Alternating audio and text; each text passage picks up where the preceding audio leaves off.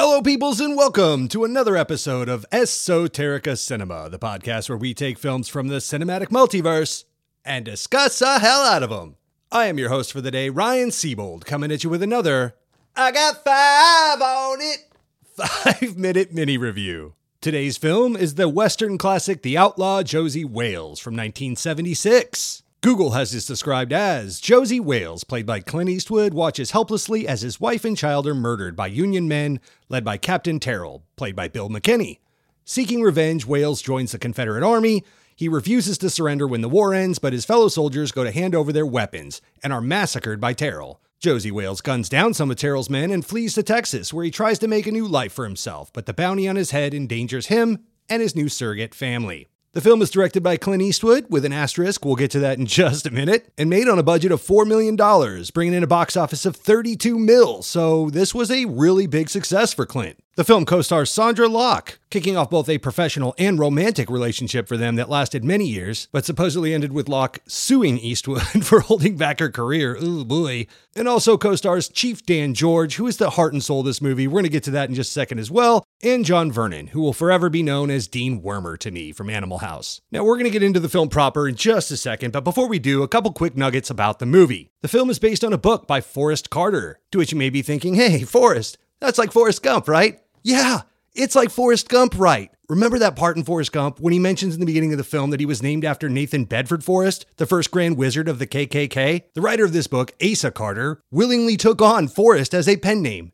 as an homage to Nathan Bedford Forrest. He was a KKK organizer, founding his own chapter of the KKK, members of which famously attacked Nat King Cole on stage while performing. He also worked as a pro-segregation activist and speechwriter for Alabama Governor George Wallace, including the famous line, "Segregation now, segregation tomorrow, segregation forever," as a part of Wallace's 1963 inaugural acceptance speech. Basically, the guy who wrote the book this movie was based on is a total shitwagon, and I thought it was worth taking a minute of this episode to address that. Screw this guy now, screw this guy tomorrow, screw this guy forever.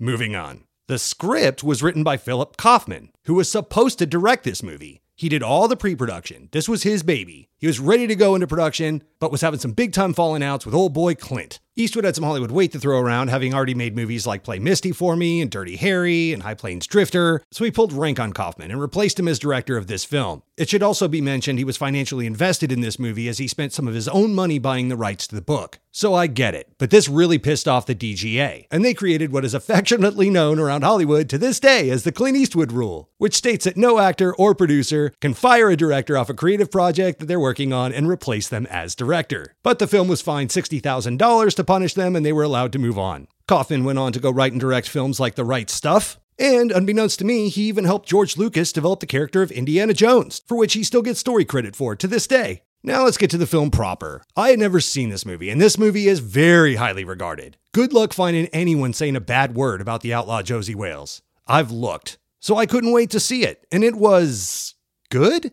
I didn't love it. But this film is sitting at 91% Rotten Tomato meter. It's 7.8 out of 10 on IMDb. People love this movie. There were a lot of things about it I loved. It was beautifully shot by Bruce Surtees, who shot Lenny, Dirty Harry, Play Misty for Me, Beverly Hills Cop. Dude's had an amazing career. And he's the son of Robert Surtees, who shot movies like The Sting, The Graduate, Ben-Hur. Hollywood royalty, this kid. I can't describe it, but the cinematography in this film just feels classic. It's so good. I really love the DP on this film. I will say that the music by Jerry Fielding felt a little cheesy to me compared to the big epic scores of Morricone and the spaghetti western days of Eastwood that I love so much. Or even the sweet, simple score that Lenny Nyhouse provided for Unforgiven. I love Unforgiven. But this movie just kind of felt flat to me. And after all the gushing reviews and high ratings, it left me wondering, what am I missing? Why do I feel this way? Why am I bored? So after sitting on it for a couple days, I came up with a couple of things I have problems with. Starting with the massacre of Josey Wales' wife and child, that acts as the catalyst of this whole film. It was very rushed. You never even really see his family. It all happens immediately before the titles even start, in just the first couple minutes of the film. Then you see him fumbling with a couple of six-shooters, missing most of his shots as he's just a simple farmer at this point in time.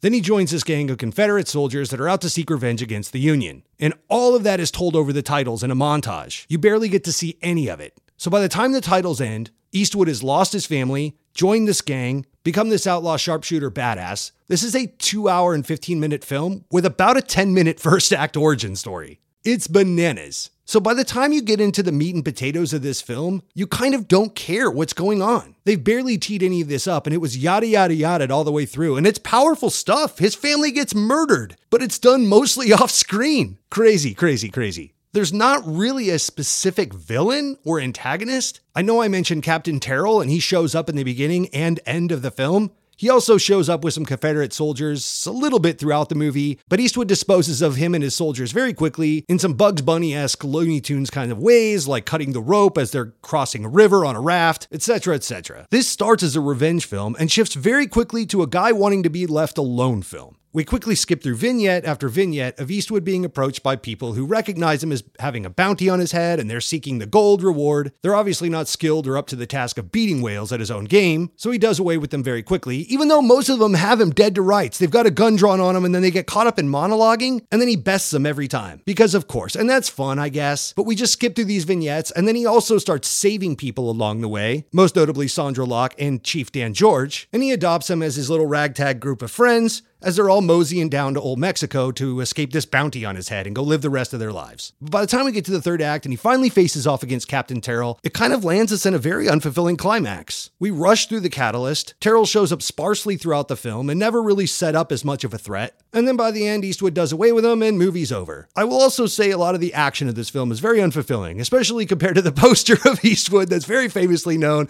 of Eastwood screaming towards the camera with two guns ablazing, but most of the action of this film is done in a bit of an old school way where you see someone draw their gun and fire, camera cuts to the victim holding their chest and going, "Oh, you got me!" And then they remove their hands to reveal a little red dot of paint, nary a squib to be found. This is not the Wild Bunch. This is way more John Wayne. Having not seen this film before, I was really hoping Eastwood was going to bring some of his spaghetti western sensibilities to this movie. I was hoping for dirt and grit and grime, and the most I got was Eastwood spitting a lot. Holy crap, that dude spit a lot of dip. He spit on dogs. He spit on people. Give this guy something to spit on, he's gonna spit.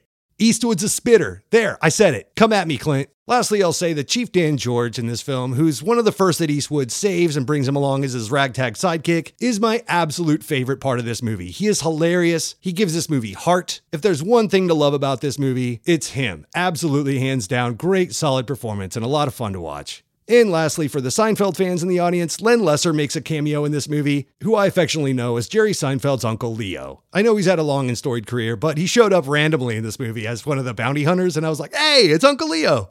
My three adjectives are hollow, because it just felt like it had no heart. It was a very well made film, I guess, but it just kind of felt shallow. The vignettes are fun to watch, but I didn't really care about who was living or dying at any given moment. It was a pretty heartless film. My next one is beautiful, because it is. As I stated, Bruce Surtees crushed it. This is a gorgeous, gorgeous film. It felt like the Wild West. Credit where due, the editing is great, the coloring is great, the locations are great. All the department heads did a fantastic job. And maybe this is unjust, but I'm going to give a lot of that credit to Philip Kaufman, who did all the pre-production for this work. So he probably had all that lined out for Eastwood and just handed it to him. And my last one is Ron Howard, which kind of circles back to the first one of Hollow, but every time I watch a Ron Howard movie, with very few exceptions, I'm always so confused at what a great movie this is and how little I care about anyone in it. It's the Ron Howard curse. I'm sorry.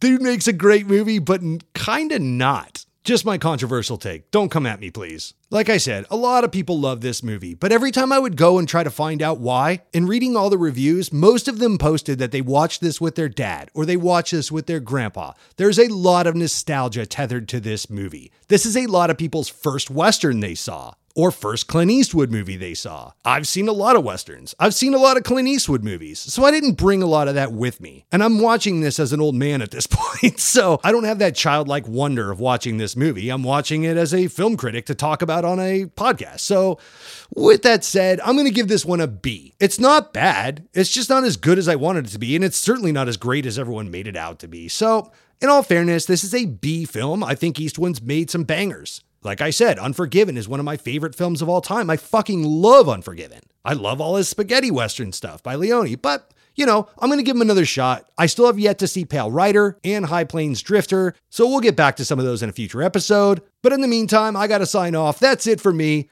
Come listen to us next week on another episode of Esoterica Cinema!